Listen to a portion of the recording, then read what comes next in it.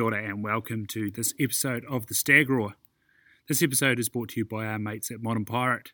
100% carbon neutral, Modern Pirate makes an amazing range of men's grooming products, and if you're one of our Aussie listeners, then you've probably seen them in your quality barber shop. I've used the pomade and their McElwee paste to style what hair I have left, and their charcoal soap is the business. You can get 10% off every order by simply entering the code STAGROAR at checkout. That's lowercase STAGROAR. Look good and support yet another quality Kiwi export that the Aussies are sure to claim as their own.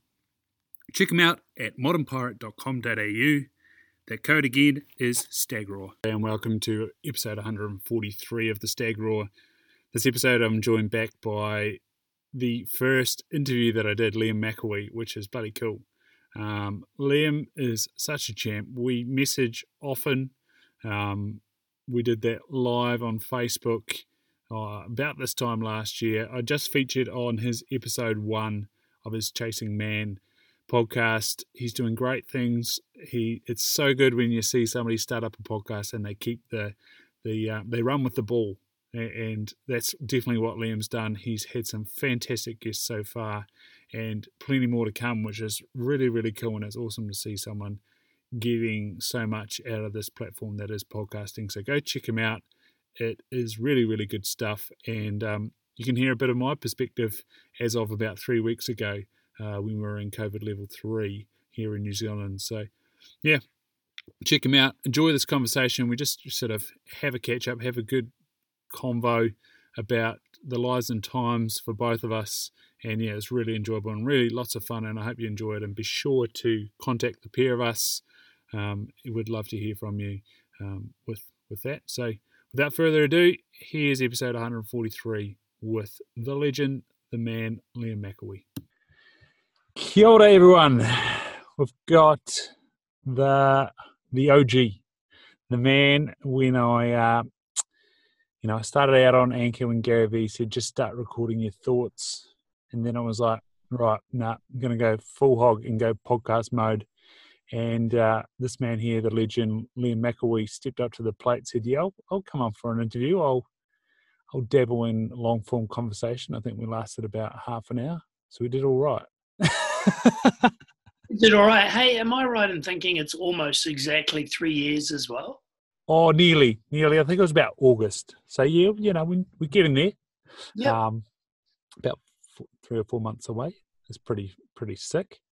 And this podcast's come a long way. It's come a long way in the last 2 days. So I finally got some pointers on how to use my microphone 3 podcasts deep, and turns out I was working it backwards. So that's cool. You've bought one, and I saw that you just sold it for 1.5 million or something. Is that right? Yeah, no, I think I pipped Joe Rogan with 125 million. So nice. The dreams happened. I've bought the farm. The gym's there. It's all there. You're invited. I'll fly. Pay for flights for you and the whānau down from Canada. Too easy, man. What a great way to make a lot of money.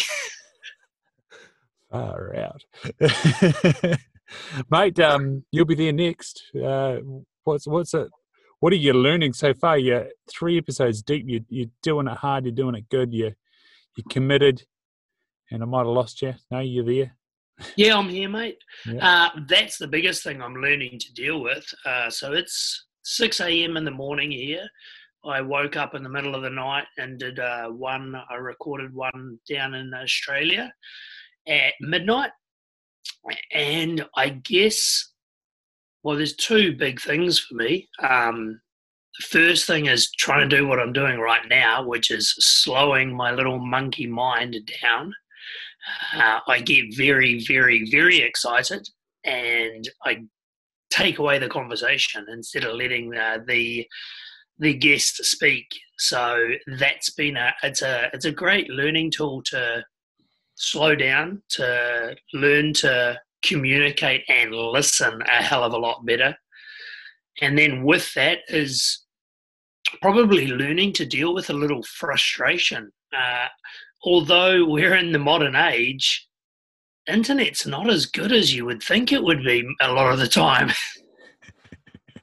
I've lived in Australia, and I know that a lot of Australian internet's not great. now I'm out in rural areas of New Zealand, and I understand those Twitter wars that the rural community have been going on about, get us some better internet, because gee whiz, it's there sometimes and then it just goes on you. It's crack up. Yeah, I just thought and it's you'll be in the middle of a great conversation, and then and from a host standpoint, you want to jump in and say something, but then you don't want to affect their great story at the same time. So, mate, if you've got any tips on that one, I'm all ears. Practice. Yeah, I think what's really cool from my perspective, working in a sort of 40-minute time frame at work, where there's a series of things that need to be done. There's a flow to it, and that's one of the things that I'm experiencing is coming back to work with this COVID-19 stuff, having to then be conscious about infection control the whole time, and worry about what you bloody touched and what you've disinfected. We were hygienic before, but now this has just gone up in level, and it's completely thrown the flow. And so I think that's what is quite good in the early days of podcasting, is it's that whole series of learning. First year completely incompetent, you don't know what you're doing, and I'm still finding that with elements of recording things. There's things that just go, well, how do you even do that? Then you learn a little bit, and you practice it, and you fumble your way through it. Then you start to get a bit of flow, and then it just becomes automatic. And when you get a little disrupt, like in the job that you're doing, it's coaching, it's one-on-one, it's interactive, but then you disrupt it, you change the scenery, you change the tools and the mediums, and all of a sudden you fumble. And I don't know if you saw Dan Aban's talk on the weekend about communication. That was one of his communication tactics, is to get a message across to his athletes. That guy's a freak. He'd talk to them while doing a handstand or hanging from a chin-up bar, and I've got to catch up on that one. Juggling some balls and tell them a message. He's a champ. But yeah, how have you found the difference between working one-on-one with a client to having a one-on-one conversation where you're wanting to get a lot out of the person, but at the same time you're wanting them to express it? Yeah, it's obviously very, very different. From this standpoint, there's not a lot of not directing. There's not a lot of opportunity sometimes for dropping a question. So, like I said, that listening tool has to be a little bit sharper, so you can just let them flow, let them go with whatever they're doing, and then come back and remember what they've said, and touch on points that they've actually already been through. And one of them's really sticking out for me, and it was probably, he probably talked for 15 minutes non-stop, and you don't want to interrupt because it's great, and they're just going, and they're happy to be in their place, and they're happy to be heard, and that's more important. That's way more important, that you give that person that opportunity to talk, and go through whatever it is that they want to go through. And I guess if I forget some standout points, then I forget some standout points. But like you said, it's sharpening your tool. I've got my pen and paper right here beside me, because once again, my monkey mind at 40 years of age now is nowhere near as sharp as it was when I was 39. 2-year decline, mate. I probably had a 2-year decline with that concussion I had a couple of years ago, mate. You're dealing with a little bit of that these days. Tell us about that. What is it? Stimulator? Oh yeah. So yeah. Well, I won't be anymore. We're not going back. They're not reopening, unfortunately. Far out, yeah. Yeah, which is it's a shame. It's an amazing job. So I worked at a private residential rehabilitation centre, and it's all focused around the brain. So very, very holistic. We have people that have substance abuse, drugs, alcohol, concussion, mental health, whatever the case may be. But so we work on nutrition, we work on movement, we take them out and we go to yoga studios and we get vitamin IVs and we actually use some really, really awesome different tools that probably when I started there, I was like, oh my God, are you kidding me? This stuff's woo woo. We do a thing called body talk, which is a lot to do with Reiki healing, Yeah. and energy.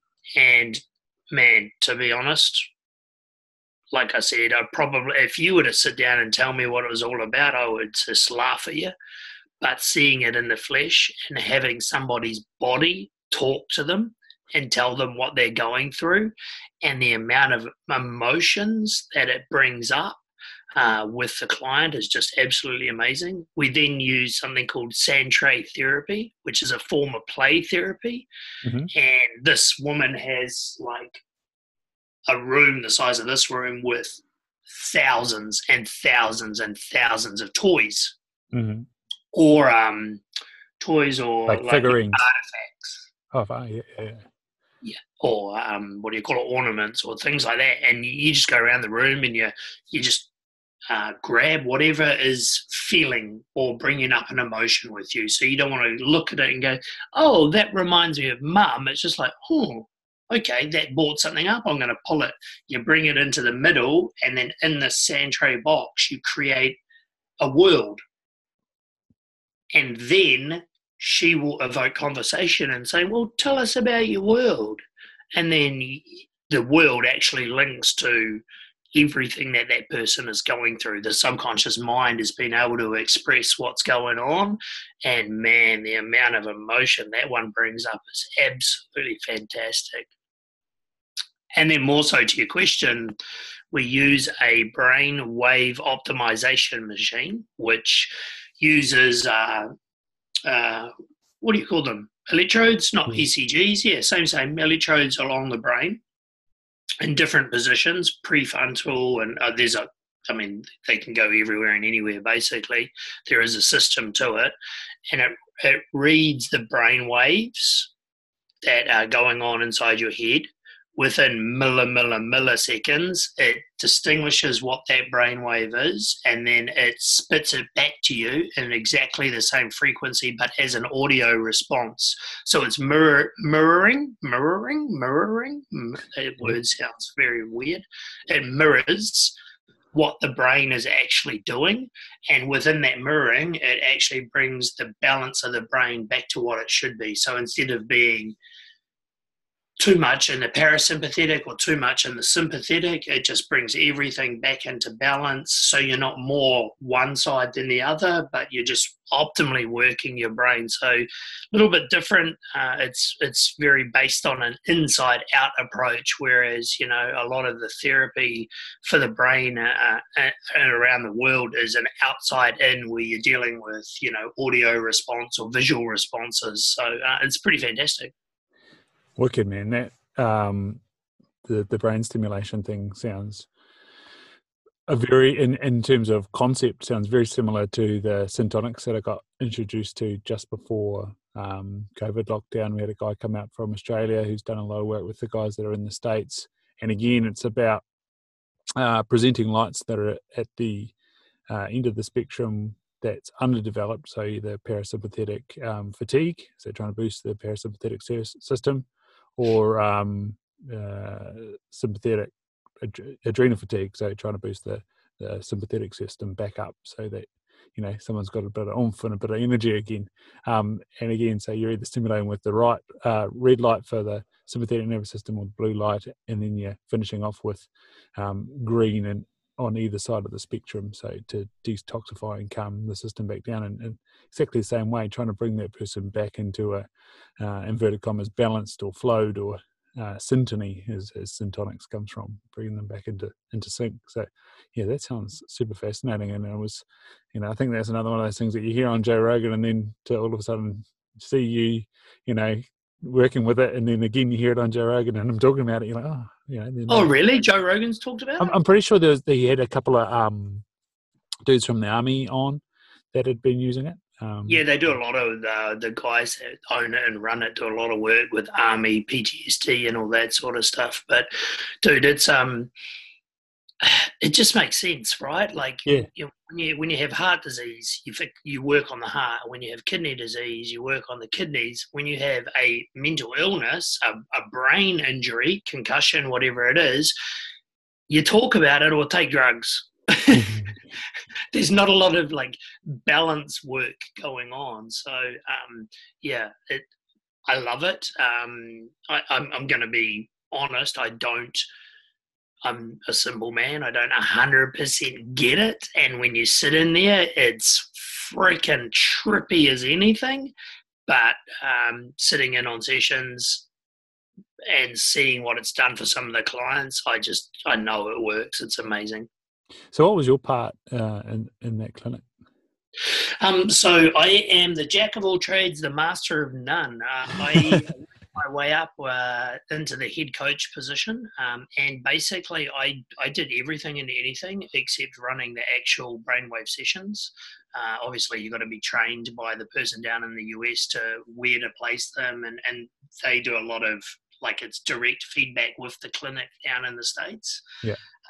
So yeah, my main thing would be like the mindset coaching, the physical coaching. We had private chefs, but there was a few occasions where the private chefs called in sick or something happened to them, and I had to step into the chef role as well. I was chauffeur, I was cleaner, I was, you name it, I did it, man. I loved it. It's going to be hard to find another job like that. That's for sure. Yeah. And so, like, you moved around a little bit since going to Canada, and like, obviously that's always tough. You've got young kids, you've, transitioned through jobs. Like, you must miss New Zealand a bit, man. I hate it. I hate it, mate. I don't love Canada. I miss home. I've never felt like I have fit in here. But during these COVID times, I've actually done quite a bit of reflecting, and with creating the Chasing Man group, and sort of diving more so into, the funny thing is, when you're a coach, a life coach, or, a health and fitness coach, is you're always working really hard on everybody else's successes, and you don't really sit back and evaluate yourself as much as you should or you could. So your self-care sort of goes a little bit out of the window. So with COVID and not working 12-hour days anymore, and having a lot of time to myself to reflect and to do all these awesome things, like getting really fully back into health and fitness and meditating and doing the Chasing Man stuff, I really realized that I don't give anyone a chance. I really don't give anyone a chance. So, and this is the great thing, once again, with Chasing Man is, I'm not God gifted. I'm not the epitome of man. I'm just a man on a journey as well. And really realized recently that because I think that I'm never, ever going to end up staying in Canada, I don't actually put the effort out there to be a contributing member of society. I don't go out and meet people. I don't make the connections that I really, really long for. And, there's been a long time where I've complained that I don't fit in and that I can't meet people. But I'll tell you what, Ryan, it's bloody hard to meet people if you don't go out, right? Yeah. I can definitely appreciate and sympathise with you.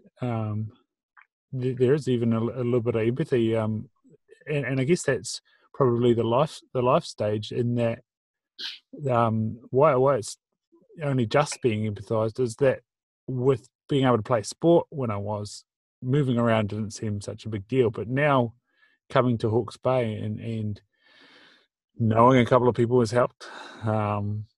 Getting involved with the Deerstalkers Club has helped.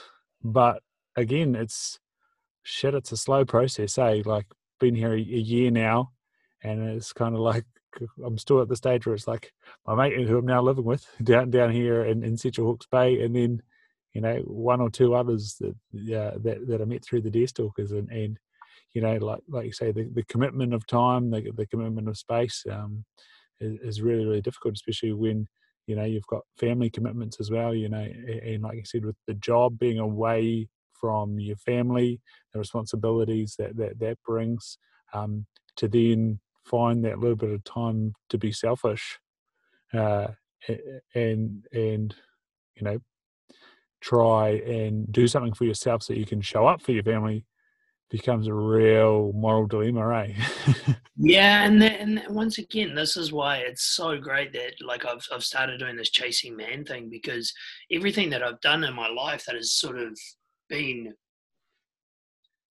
it's all been working up to this point, I feel, because now that I'm doing it and you talk to men and, like I'm diving in with my coaching with clients just a little bit more, every man seems to be going through a lot of the same things. We step into this provider role and we want to be there for our kids and we want to be there for our wife. And the next thing you do is you turn around, you look at it and you're like, wow, man, no wonder I'm not feeling great, because I'm not actually filling my own cup much at all. Mm.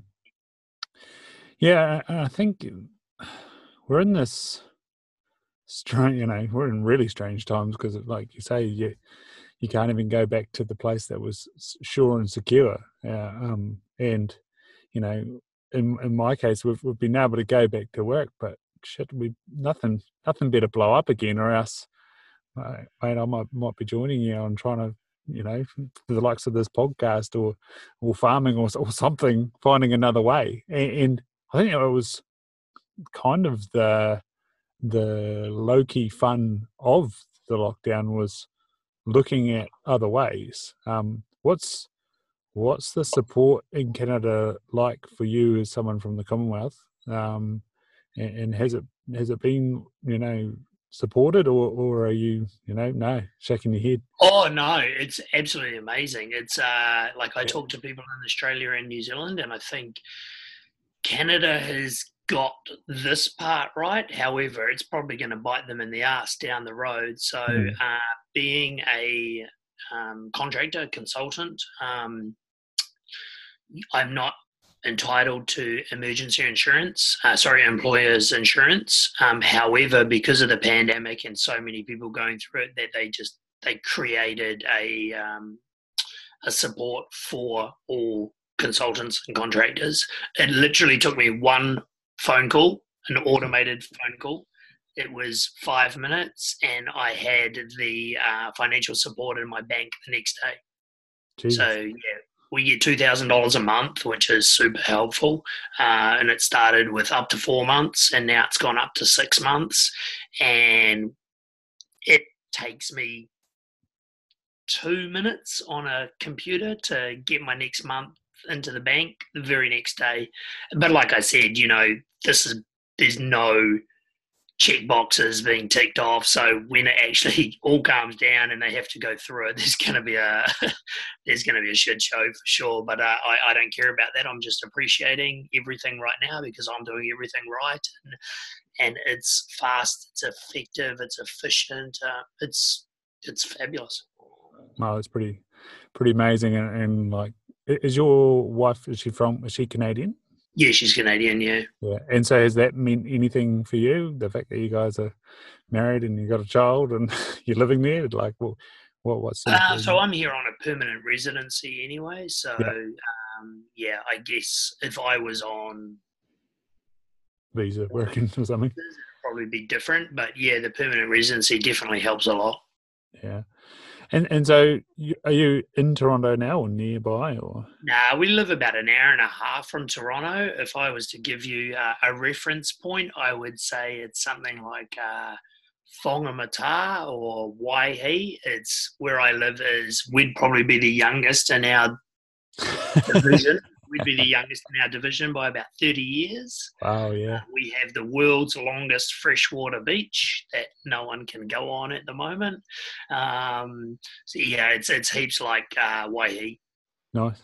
So you say you got a beach there that you can't go on. What's the sort of guidelines, and what are you seeing in terms of enforcement of recommendations and It's funny, man, because we don't have that structure that New Zealand had. Like, this is code 1, code 2, code 3, code 4, or whatever you guys called it. It's just like it's looser now, but man, it's pretty ridiculous. Like, I just don't know what I'm allowed to do, what I'm not allowed to do. I mean, I guess that happens when you don't watch the news and you try and stay positive. But like, it's just, I just feel everybody here is over it. Like, everybody's totally over it. You just want to be able to just, have, I guess what the US always harps on about is that freedom that, it's your choice.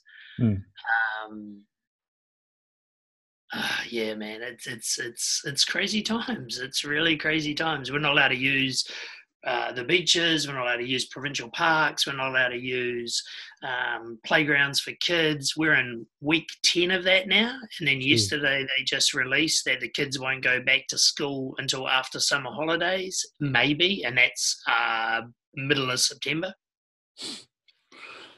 Frick. So yeah, we're 10 weeks into lockdown, and I don't think my son has had any interaction with any other human being other than me, my wife, and her parents. Speak of the devil, you gonna say hello? You can quickly say hello, quick. Come on. Sorry, he's just waking up. You gonna say hi? Morning. Very first podcast. Hi. What do you got to say? This is Ryan, but he's actually recording a show, so is it all right if you just go down and watch some TV? Sleeping like a champ. Love that. Love that T-shirt. You did sleep like a champ, didn't you? All night? Epic. Yeah, so he has, and because, I don't know, us being adults, we have a few adult friends that are sort of coming back into the bubble because we're just over it. We're fine with it. They're healthy. We still keep the social distancing and stuff like that. But he's like, well, why am I not allowed any kid friends? And it's tough, man. So how old is he now? He's 5 and 5 and a quarter. Yeah. So did he get to go to school or no? Yeah, so our school system's obviously a little different. So they go September to June. Yeah. So yeah, he's already been at school because he's born December 26th. This is the crazy thing, right? So their school is September to June, but it's your birth date at January 1st. Yeah. Right. So he's born on the 26th of December. So he first started school when he was 3 3/4. Right. Kindergarten. So yeah, man, it's crazy. Like he's man, he's probably as advanced as I was when I was 10. Not that I'm a sharp dude, but it's crazy. It's crazy. Yeah, man. That's why I think Billy's semi-lucky. Like she's with Alex, she's with her grandparents now, sort of with level 3, and then especially now level 2. So that's sort of de-escalating things over here. She's had her great grandparents from both sides around, and her auntie around. I think a couple of family friends around. So she's loving life. And Alex's parents' place is on sort of 3 hectares, and then it looks out over Market Gardens and Pukekohe. So there's plenty of space. There's some alpacas just down a paper road, and you can go around the paper road for an hour walk. So yeah, nice. She's living the dream. None the wiser that everybody else. Oh, I suppose her grandpa's working from home, and so that's what's quite cool. He's still working from home. He unfortunately injured himself, and he's become a vulnerable person all of a sudden. But win-win for my wee girl. So Yeah, it's a shame she's not a little bit older, because as she gets older, she'll probably forget about this crazy time in life, right? Whereas my boy being a bit older, it's like, dude, like now we're trying to go out for like illegal hikes and walks and or just going out in the streets and riding your bike, and he's like, "Oh no, I'm okay, I'm all right." Like he's almost getting so cabin fever that he doesn't even want to get out of the cabin, which it's concerning. But I mean, the great thing about being a strong masculine dad is he doesn't have a choice. Sometimes you got to think back to your childhood. You go, those firm, you bloody well will get outside conversations did you good, and then you're out there for 3 hours, and they had to wrangle you back in again. So, For sure, mate. Like, gosh, I can remember, like being outside all day. You wouldn't go out. You wouldn't go home until like the sun was going down, right? And it's just a different time. It's just a different world. It's just like, it's evolution, baby. So you said like the community sort of 30 years older than you. How do you sort of feel about him playing in the street over there? Like, what's that like? Oh, so safe. Yeah. Oh, so safe, man. He like, when we go out and like he's got a skateboard and rollerblades, and like we just do it all on the road because it's smoother and there's hardly any traffic down here, and every single person in this development is out walking dogs. So you like we know so many members of the community. It's awesome. Like there's an old dude just down the block. He looks like Santa Claus. He walked past last night, and he literally plays the role of Santa Claus with my son. Grayson will be like, "Hey Santa," he's like, "Hey mate, how you going? You been a good boy this year?" Like it is a really, really lovely community, but you just miss that the same age demographic where you can talk about the same things and relate about the same things, or like I work out every single day and they all think I'm crazy.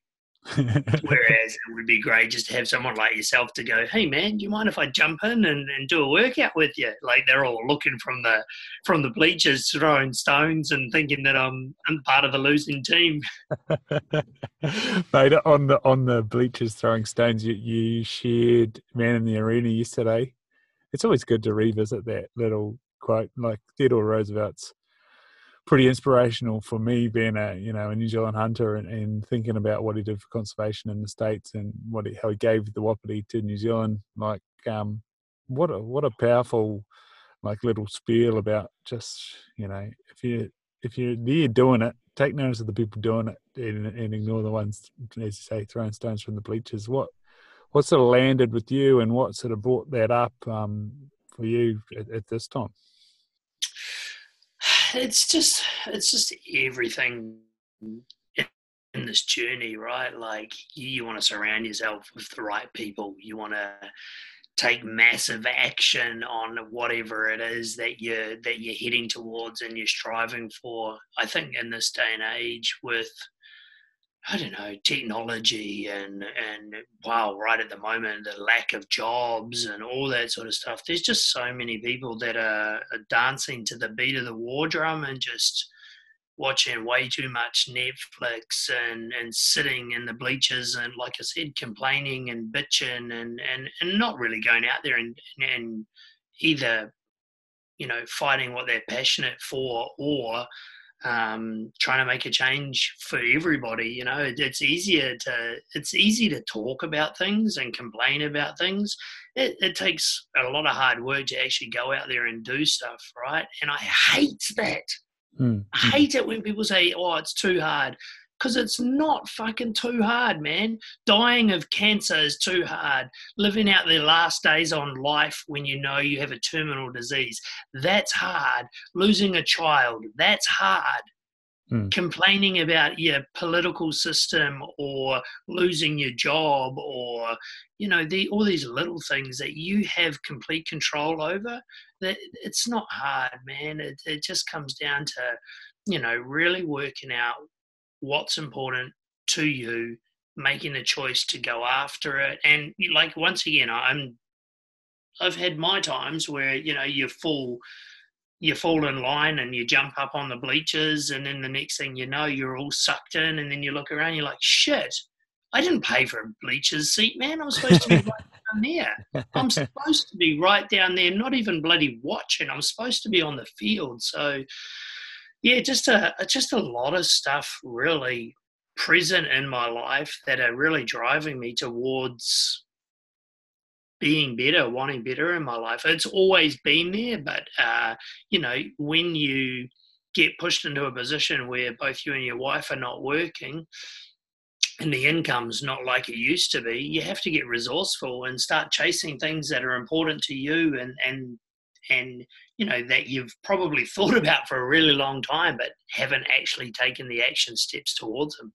And it's a common theme, and it must be the sign of the times again. And sort of Gary Vee broke the internet the other day, and I even saw somebody sort of paraphrase what he wrote in a tweet, which I thought was quite funny. And I kind of thought to myself, who wrote this first? But that was about basically that. You can read and get inspiration and motivation, but until you bloody do it, nothing's going to happen. And that's.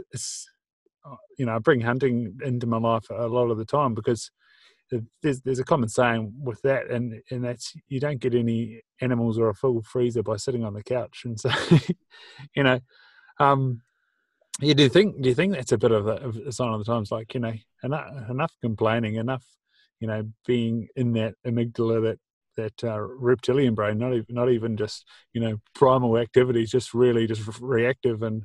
God, what happened? Do you think that's it? Like you guys, 10 weeks in, I think the states are a similar time period. It's we're all thinking that it's enough bloody talking. What's the plan? What's the next move? How do we move out of this? I heard someone today saying, we flattened the curve. I thought that was the plan. What's the next plan? Did you have a plan? Was that even a plan, or was that a narrative? Like, yeah, but that's what it seems like, right? It just seems like we were so reactive, and then like listening to things like Elon Musk on Joe Rogan, right? Like really diving deeper into like the numbers are not real numbers, and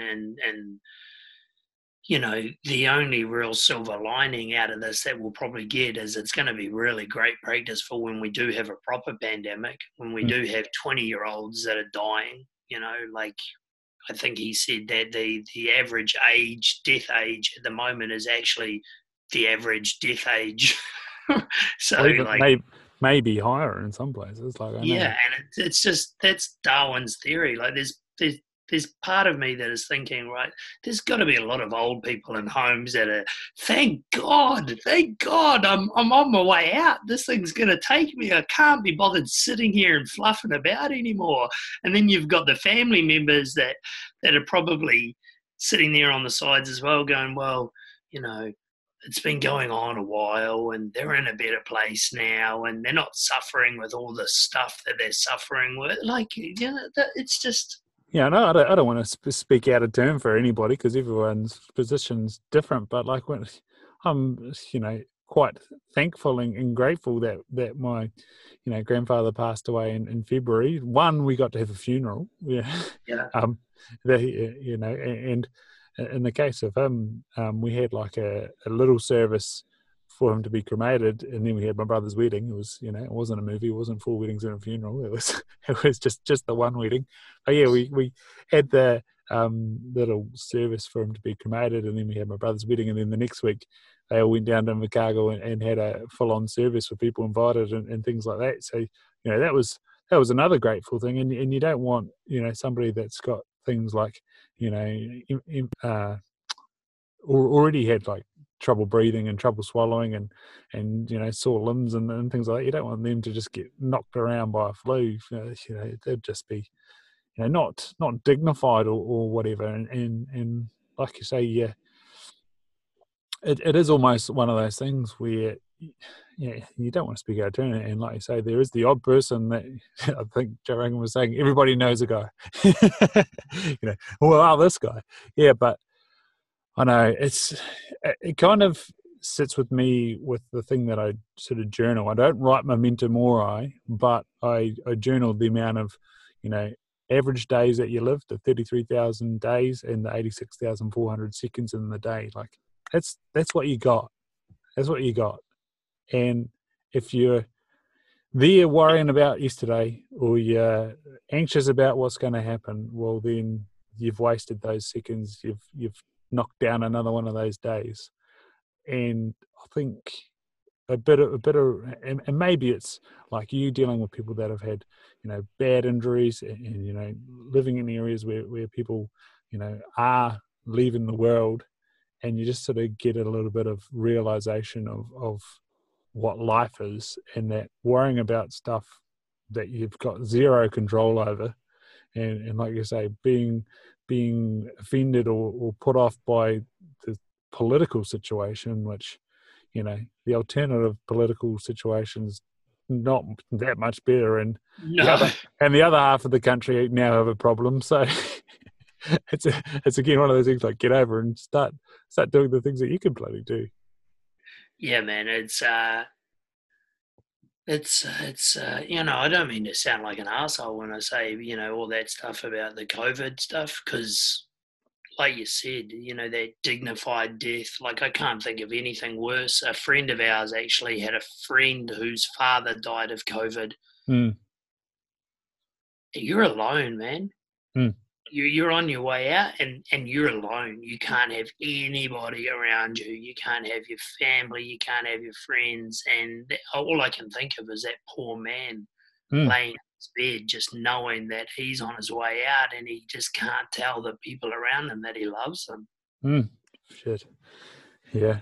And then, the people that he does interact with are in bloody spacesuits. Like, yeah. There's a lot to be said for dignity and that sort of stuff. And, that's when you, again, dive down a rabbit hole that's probably a bit more worthy than a lot of the rabbit holes you can start diving down at the moment, that's for sure. Yeah, there's a lot of stuff. Yeah, and I don't know a lot about that stuff. Once again, not reading the news and not choosing to follow the news, but I have a friend who's, I guess I would say he's a geophysicist. He's a professor, so he's pretty intelligent, and he started rattling off all this political stuff that's going on in the world in the background that we don't actually know about. Yeah. And I'm like, serious? What, are you kidding me? Like, he's telling me stuff like India have just passed a rule that, if there's a Muslim that you're not getting along with, you can actually see you later, mate, and get away with it. And then there's the things in the US, like Donald Trump just going around and electing new judges all around the country without anyone else having to sign it off, building his empire.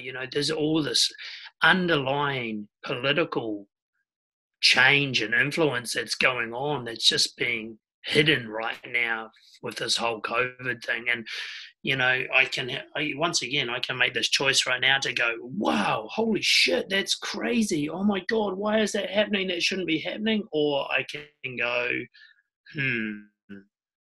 is that affecting me from doing what I can control right now, or what I can do? Because really the only control or the only input I can have is on my local government at the moment. So, I'm going to focus on what I can do around here and what I can improve in my current situation, and then hopefully that bleeds out. Yeah, man. And, go sort of a bit like individually showing up for your family, getting your family together, getting your unit together, getting on the same page, being as, healthful and getting mindsets right within the sphere, your sphere of influence, which then will hopefully radiate out with the people that they interact with. So, yeah, I know it's tough, and you almost, like you say, you can't control it, and it's not worth the overwhelm. You got to be careful with the rabbit holes you go down, and the, I guess, the sort of clickbaitiness of it all. Like even I've got quite a bit of respect for Sean Baker. He tends to put up a lot of stuff. He's a bit of a provocateur and things like that. But he sort of shared the other day that apparently there's a move for New Zealand kids to not eat meat or consume dairy. And I was thinking that doesn't sound right. And I think it might be half right. I think it might the point of Meatless Monday might have been raised by some of the Greens and things who are in our government at the moment, but. Yeah, it turned out the article come from a Farmers Weekly, but in like Zimbabwe or something.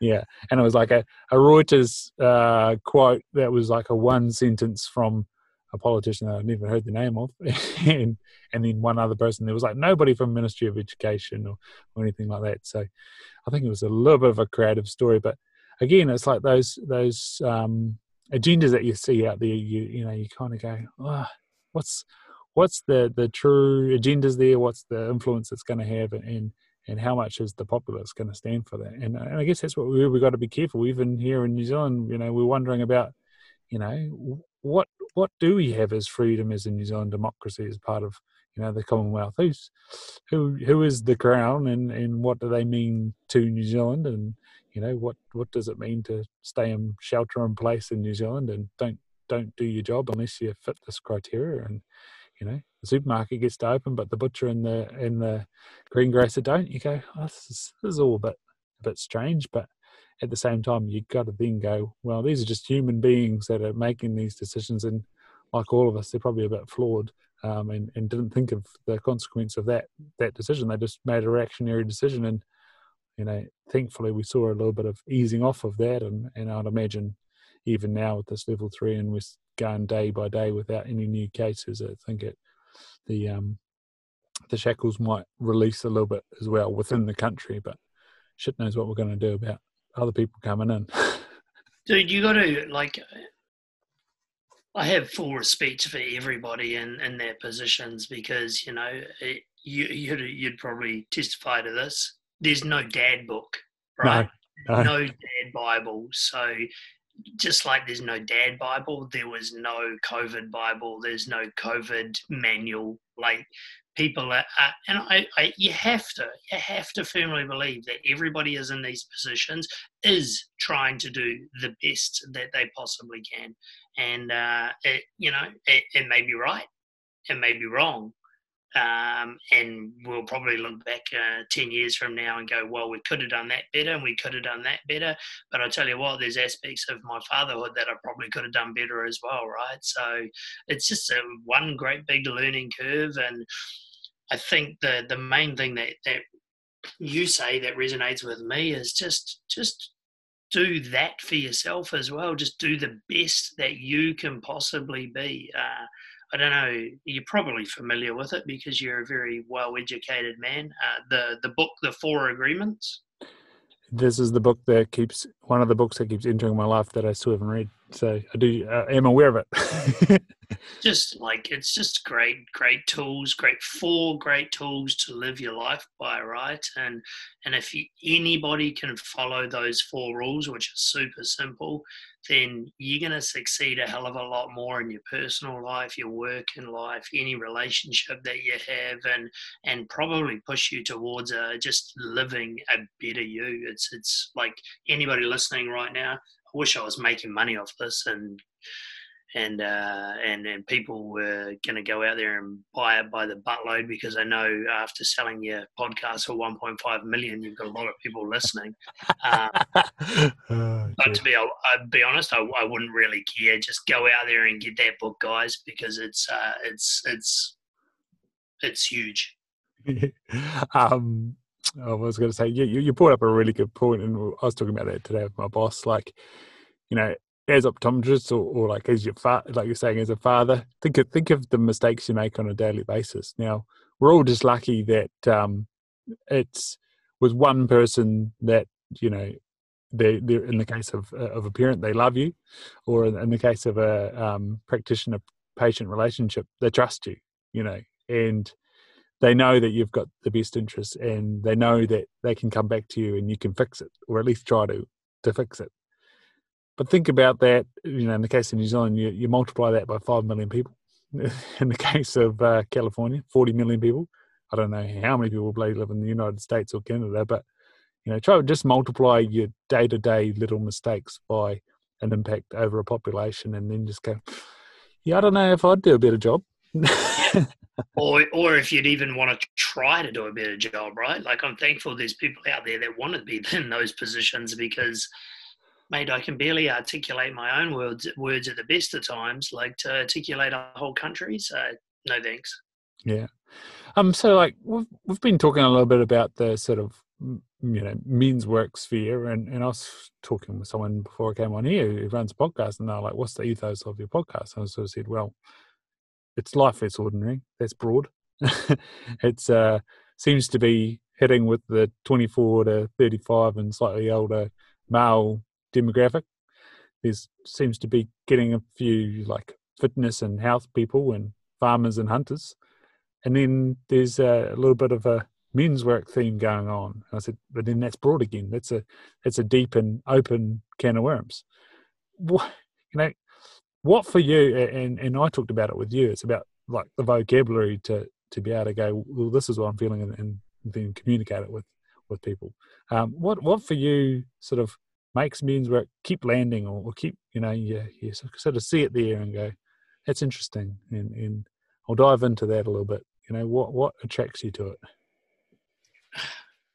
Oh, man. Yeah, well, of course, it's simple. We're all men. Yeah, it is really simple. It's a man. I've been through challenge. I've been through adversity myself. And as of late, working in the industry that I was in, it's definitely more male-dominated. I don't think men... this is an observation. It's not for everybody, obviously, but I feel that the people that I've been working with just don't have the tools out there to be able to get through a lot of the challenges in life, and for that matter, even talk about the challenges that they're currently going through. We were on a call the other week. You introduced me to the group Everyman. That got me really excited once again about this man space. And they said, well, what would you like from Everyman? Where would you like us to go? What would you like us to do? And I said, well, you follow this whole idea of CrossFit, and it's CrossFit for the mind. I want to do what CrossFit did for Olympic weightlifting and make Olympic weightlifting sexy. I don't think that there is enough, like when I go on to my men's group chats, it's, I don't know, late 30s and above. I don't think that there is enough younger men out there that are preparing for these later challenges that they're going to have in life, because it's not shown to them that it's all right to talk about, or that, when things happen, you have a tribe behind you, and you can voice those. And like, I think of just old caveman days or tribal days where they sit around a fire at night time. This is a bit cliche. They sit around a fire at night time, and the older in the group tells the stories, and those stories were life stories of, like, how you go out and you catch the saber-toothed tiger, or where you have to go to dig up the roots that we're going to eat, or find the berries, or this is the way you hold a club and hit her over the head and then take her back to your cave. Like there's just not enough storytelling and education passed on in this day and age, because we're so caught up in the rat race of providing and doing, where maybe it's about time that we all just slow down, especially in our younger years, and got some of this great information from the elders, and became okay with talking about stuff that in the past has been frowned upon or seen as a sign of weakness. Yeah, like even for myself with, going through a separation, you can sort of look at that and feel shame and wallow. And like I was saying to Keegan Smith the other day, there's sort of three options, and it goes along with the sympathetic nervous system. You can wallow in a cave and hide away, freeze. You can escape and flee. And I was telling someone today, use sex, drugs, and rock and roll to not deal with it, but cover it up and pretend that you're doing all right. We can accept it and move through and be in that sort of flow state, that synchronous state, that balanced state. And that's where the money is. That's where the focus is. That's where things carry on. And I was really grateful that I sort of looked at the situation and put the story of failure to the side and sort of looked, I'm not the first person that this has happened to, and consulted some elders. Aaron Griffiths that I recommended to you. That'll be a really awesome listened to chat. it yesterday, mate. Great podcast. And Kent Mulligan from Modern Pirate. We had some really really good conversations around, making the best out of a situation, which is like we were saying, you can do. You got to make this best out of a situation and be the best that you can be, and show up the best way that you can be, and then you can hold your head high and be proud of where you are in your life and in your journey, and you can acknowledge that, hey, not everything was rosy, not everything was right, but that is what life is. It's not vanilla. And again, that goes back to that vocabulary of good, bad, and all right. Like, that's a pretty narrow band, pretty boring life. But if you've got some highs and you've got some interesting stories and tribulations, and that's where you get pride and resilience from, by working through those things. Well, then when you look back, you go, that was bloody enriching life. Wasn't it? I lived a life. I just didn't stay in this narrow band of vanilla life. Yeah, of participation. Yeah, no, that's awesome. And it's funny you're bringing up this sort of rite of passage stuff. It's come up a few times, and it's part of the passion that I have for the farm. When Spotify does pay me the 100 million, is to develop this series of elders and mentors and connections. And I don't know. Again, how do you make men's work sexy to some pre-25-year-olds that know it all? We've both been pre-25-year-old males. You bloody know everything. You're invincible, but really, you get to about 25, and that's what Dan Doty's saying about every man. He's getting those 29-year-olds that are just going, 4 years of banging their head against the wall, going, shit, this ain't bloody working. And like you say, maybe it's great, but maybe that's too late. Maybe we need to make this sexier and it be the thing that an 18-year-old, a person, even 16, those last couple of years of high school where you're trying to figure out what on earth is going on with me. Yeah, well, I mean, you look at the medical, or you look at the fitness industry now. We're always talking about prehab, right? Yeah. And like there's no men prehab work. It's just like, you'll work it out. Oh, get amongst it and do it. And like, I don't know. I'd rather not. I'd rather not go through things if I don't have to go through things. I'm pretty sure most people wouldn't want to go through trials and tribulations if you didn't have to. And like you said, you always get learning out of it, which is fine. But a lot of people don't learn, and a lot of people get stuck in that little phase of their life. I think a great conversation for you to have. I had him on last night, and I know you know him probably not that well, but Andrew Knox.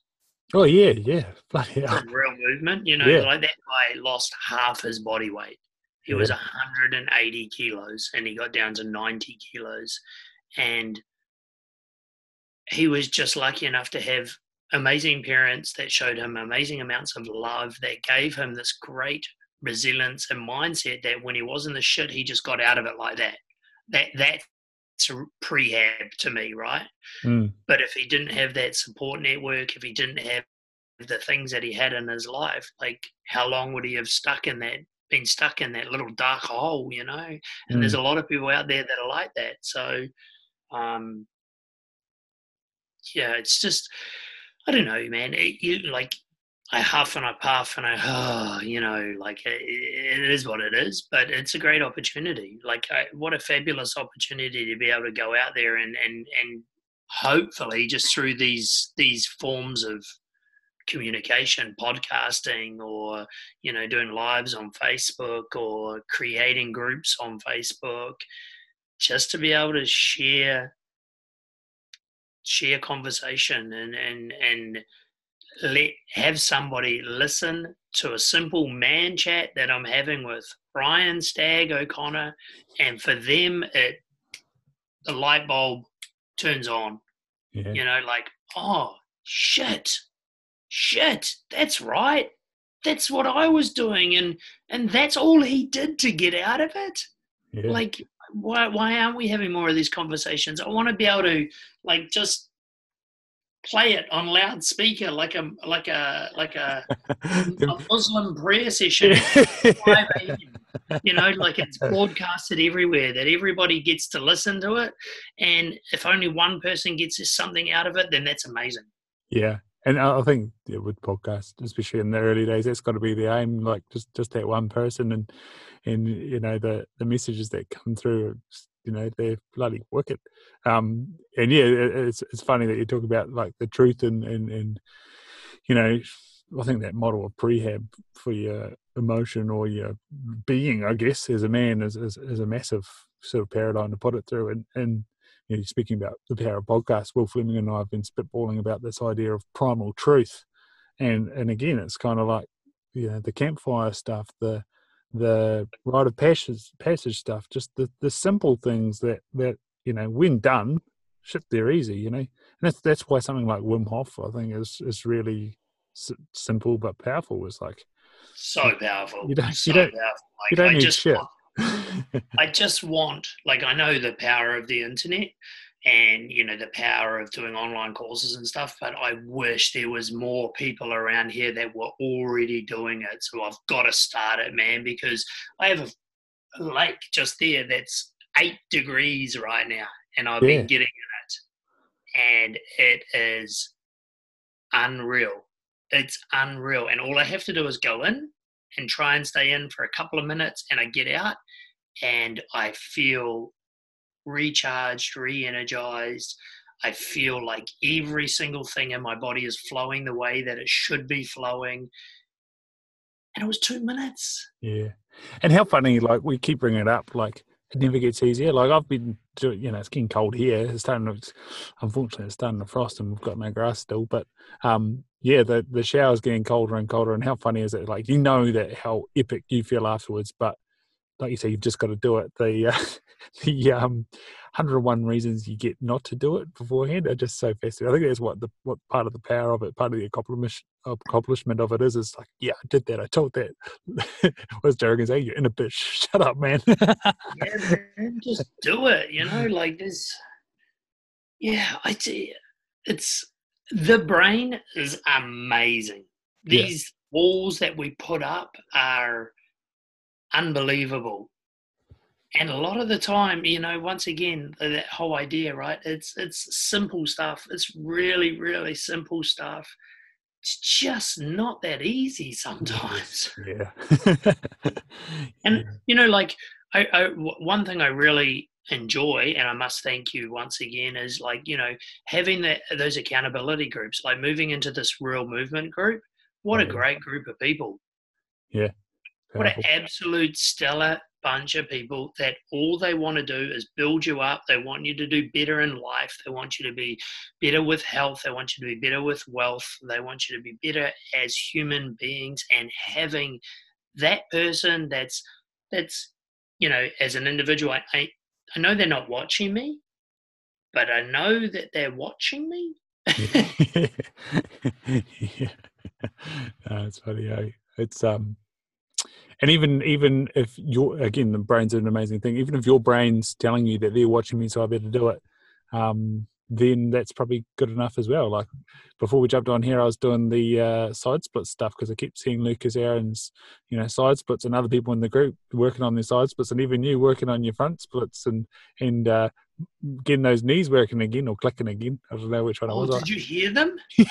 I tried to do it today on the at work. We've got a little board underneath the desk for people to put their feet on when you're on the computer, but I was like, oh, wicked, I got a slant board, and then I was cracking away and I had the sound and I was like, oh, I can't hear that, but yeah, man, I was hearing yours.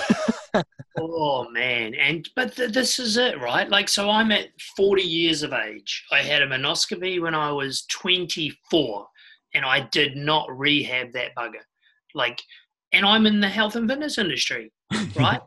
Like, I tell people all this stuff, how important it is and blah, blah, blah, blah, blah, blah, blah. But, like, I don't have enough time to do it for myself. So 16 years later, I'm at a position where I can't even sit my bum on my heels. Actually, to be honest, it's almost a 90-degree bend. It's horrendous. Wow. I'm 40, and I've already been like that probably for a good 10 years. I could never change my son's diaper, nappy, on the ground because I can't kneel. I had to always do it on a table or sit on my bum real awkwardly to the side. Yeah. If I'm like that now, what am I going to be like at 50? There's no way I'm keeping up with a man, and that's not what I want. So to have this amazing opportunity to realize that and go, I can work on this and I can be awesome when I'm 50, or I can choose once again to go, oh, well, it is what it is. They're screwed. I'm not going to get any better. And at 50, miss out on this amazing opportunity to work out with my son, to kick a football, to do roly-polies on the front lawn. Like, I don't want that, man. I have this amazing opportunity to be a better person, not only for me, but for my son as well. Dude, I'll take it all day long. Yeah, and I think that, again, like a real movement and the connection with ATG and Ben Patrick, it's kind of like, and the same thing that I'd aim for with this podcast is giving people permission to do it because they see someone do it, and you're like, Ben Patrick, 4 knee surgeries, and then you see him like slamming a basketball hoop, or those he climbs up on, like, I think about 2 meter high and jumps down and lands on the ground, and you're like, holy cow, but he's sweet. And I think he even does it, like jumps down and then jumps up, like he does a rebound off a massive box, and you're like, that guy's had 4 knee surgeries and like his lunge and everything, and for you that just must be like, shit, I could do something here. Yeah, and I can, and I know I can. I just have not chosen to make it a priority. It's quite interesting you say there, right? Like, he gives people permission. I don't even know if he's giving people permission. He's just getting in their face, right? Because as we know, like, I'm not going to do anything until I give myself that permission to be able to do it. But if I'm not seeing people like that do it and lead by example, then I'm just never, ever, ever going to be in a position to even give myself that permission. So, yeah, man, that people like that, or people like yourself, Stag, like doing this, you're doing exactly the same thing. I know, Andrew Knox, for example, as well, listens to your podcast. Oh, awesome. And you have motivated him to start a podcast as well. Like, we have these gifts, and although we may not think of ourselves as being completely gifted or that we're doing a hell of a lot, man, if you really sit down and look at what you're doing, people like yourself, like Andrew, like Ben, by just going out there and pushing forward, they're changing the world one person at a time. And like I said, even if it's not one person at a time, even if it's just one person, if we affect one person to be better human beings, I'm going to take that as a win, mate.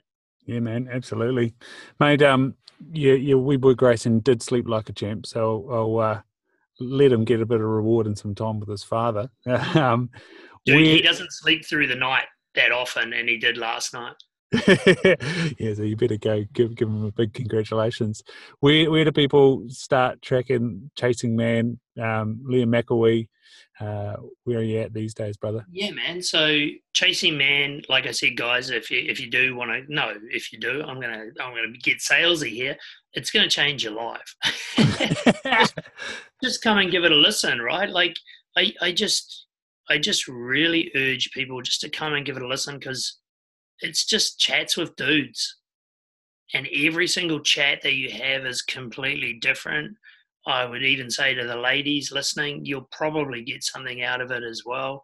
The variety of guests that I've got coming on and had on board are just totally different. So come and check us out. Chasing Man, obviously, we're on the podcasting platforms through Anchor. I don't think we've quite scratched into Apple yet. You'll have to tell me how that works. It just gets there eventually. Gets there eventually, yeah. We're not quite there yet. I recorded a bunch of little ones first, So I think I had like 5 or 6 before we did our episode, and that's how it had ended up on Apple. Yeah. Cool. I was having the same discussions with Greg Emerson, and then all of a sudden it was on Apple.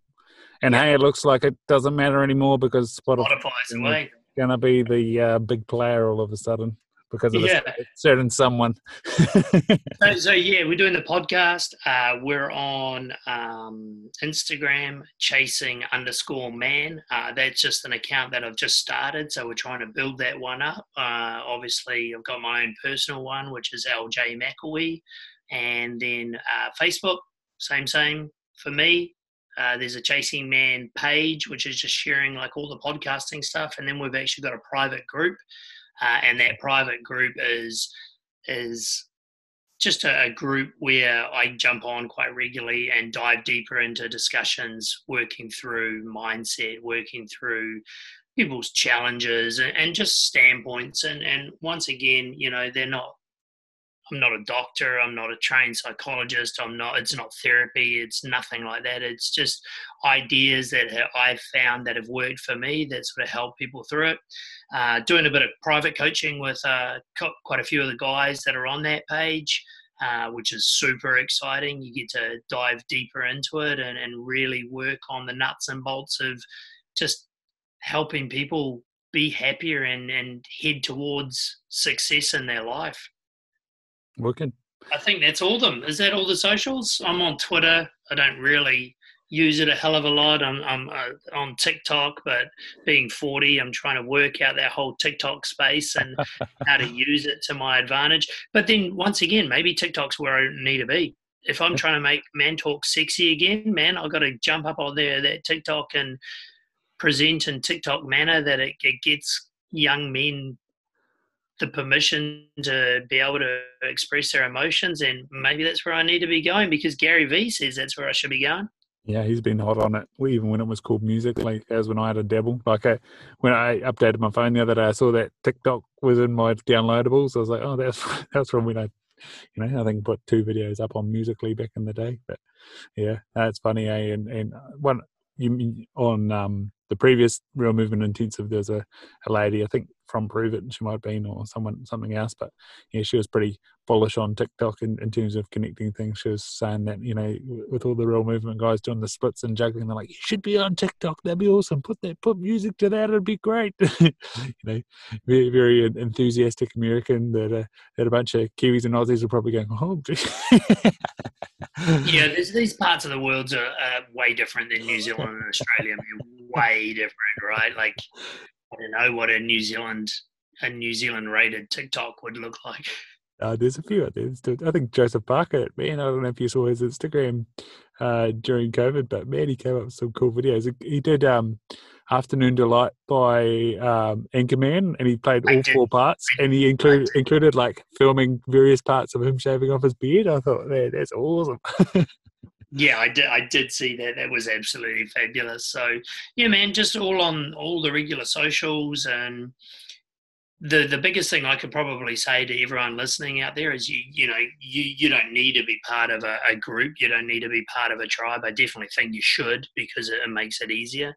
But just if anybody has anything that they're going through, the biggest thing I would say right now is just get vulnerable. Just get out there to whomever it is that you're closest with, whether it be family members, friends, a weekly trip to your psychologist, psychiatrist, whatever it is, but just let it all out, man, because God damn it feels good to get shit off your shoulders. Wicked, mate. I'll let you get to that Legend of a Son and be on with your day, and I'm going to hit the hay at the other end of the day. Sounds good, man. Thanks for your time. And hey, Stag, thank you very much for doing what you do, mate, because I've already said it once, you definitely motivate me to be a better person and to push forward in everything that I want in my life. So cheers, buddy. You're a rock star. Thanks, mate. And likewise, thanks for keeping me accountable and wanting to share the wealth. It's awesome. Thanks, brother. Keep it up. Sure. I thoroughly endorse that message there by Liam McElwee. Just get vulnerable. It's not that hard. No, it is very hard. No, it's not hard. It's simple but not easy. It's not easy to be vulnerable, but vulnerability creates courage. Saw that on the old Brene Brown the other week. Alex's sister was watching Brene Brown, and that one came up. Then, sure enough, comes up like 5 or 6 times on the Real Movement Intensive over the weekend. People talking about how to connect with players and athletes as coaches. One of those people was Steve Hansen. You might not believe it, but Steve Hansen was saying that you've just got to be vulnerable with your players. So, how about that? Now, it's a great theme that keeps, I talk about it a few times on the podcast in the past, that themes tend to show up. We had truth, we had meditation. Now we've got vulnerability. That's what's showing up in my life. And same with that just doing it thing. That's another theme that's showing up at the moment. Old Gary Vee breaking the internet, inspiring people to regurgitate his stuff. I don't know, maybe he's regurgitating their stuff. I'm not sure. Haven't looked at the copyright path of Gary Vee, and I'm accrediting it to Gary Vee. He can have it. Does a lot of media, a lot of content. It's a beautiful thing if you haven't followed Gary Vee and you need a couple of months of inspiration and get off your ass and do something like start a podcast if that's what you're doing. There's also the meme about there that there's probably too many podcasts out there, a million odd. I don't know. They're fun. I found a new one today. Well, it's not new to me. I did know about it, but finally listened to the episode with Jay Reeve. After he was on this podcast, a friend of mine sent me the trainee sexologist. And yeah, Jay Reeve was on that episode, and Marty from The Edge, I think it is. Hope. And they were having a good chat about sexuality, which was exciting. And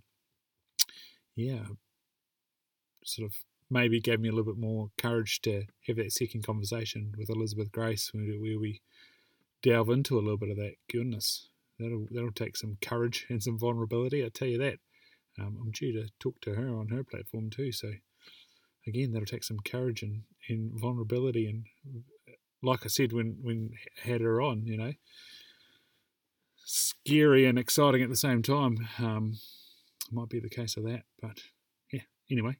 The podcast is brought to you by Waikato, waikito.pruvitnow.com. Waikato with a 0.pruvitnow.com. By the way, I'm just really enjoying the sound of having the microphone around the right way. Go there to check out Exogenous Ketones. They're freaking awesome. That's how Liam and I connected. That's how I connected in part with Keegan Smith and a number of other people. Luke Taylor, he's a big fan of using exogenous ketones, particularly if you fall off your bike during an Ironman, 70.3 Ironman in the middle of Bintang. Not the wisest move, but thankfully Luke used the power of exogenous ketones to recover from that. But like myself, when I had a severe concussion playing rugby, the power of ketones meant that I recovered quite quickly. And as I told in this story with Mr. Rakanui on the podcast titled Concussion, it's about ketosis and concussion, I was able to pass the SCAT-5 in half an hour. The doctor was a bit curious as to whether I actually had a concussion, but no, I definitely did. It wasn't good. Anyway, go check out the Exogenous Ketones website. The link's in the show notes.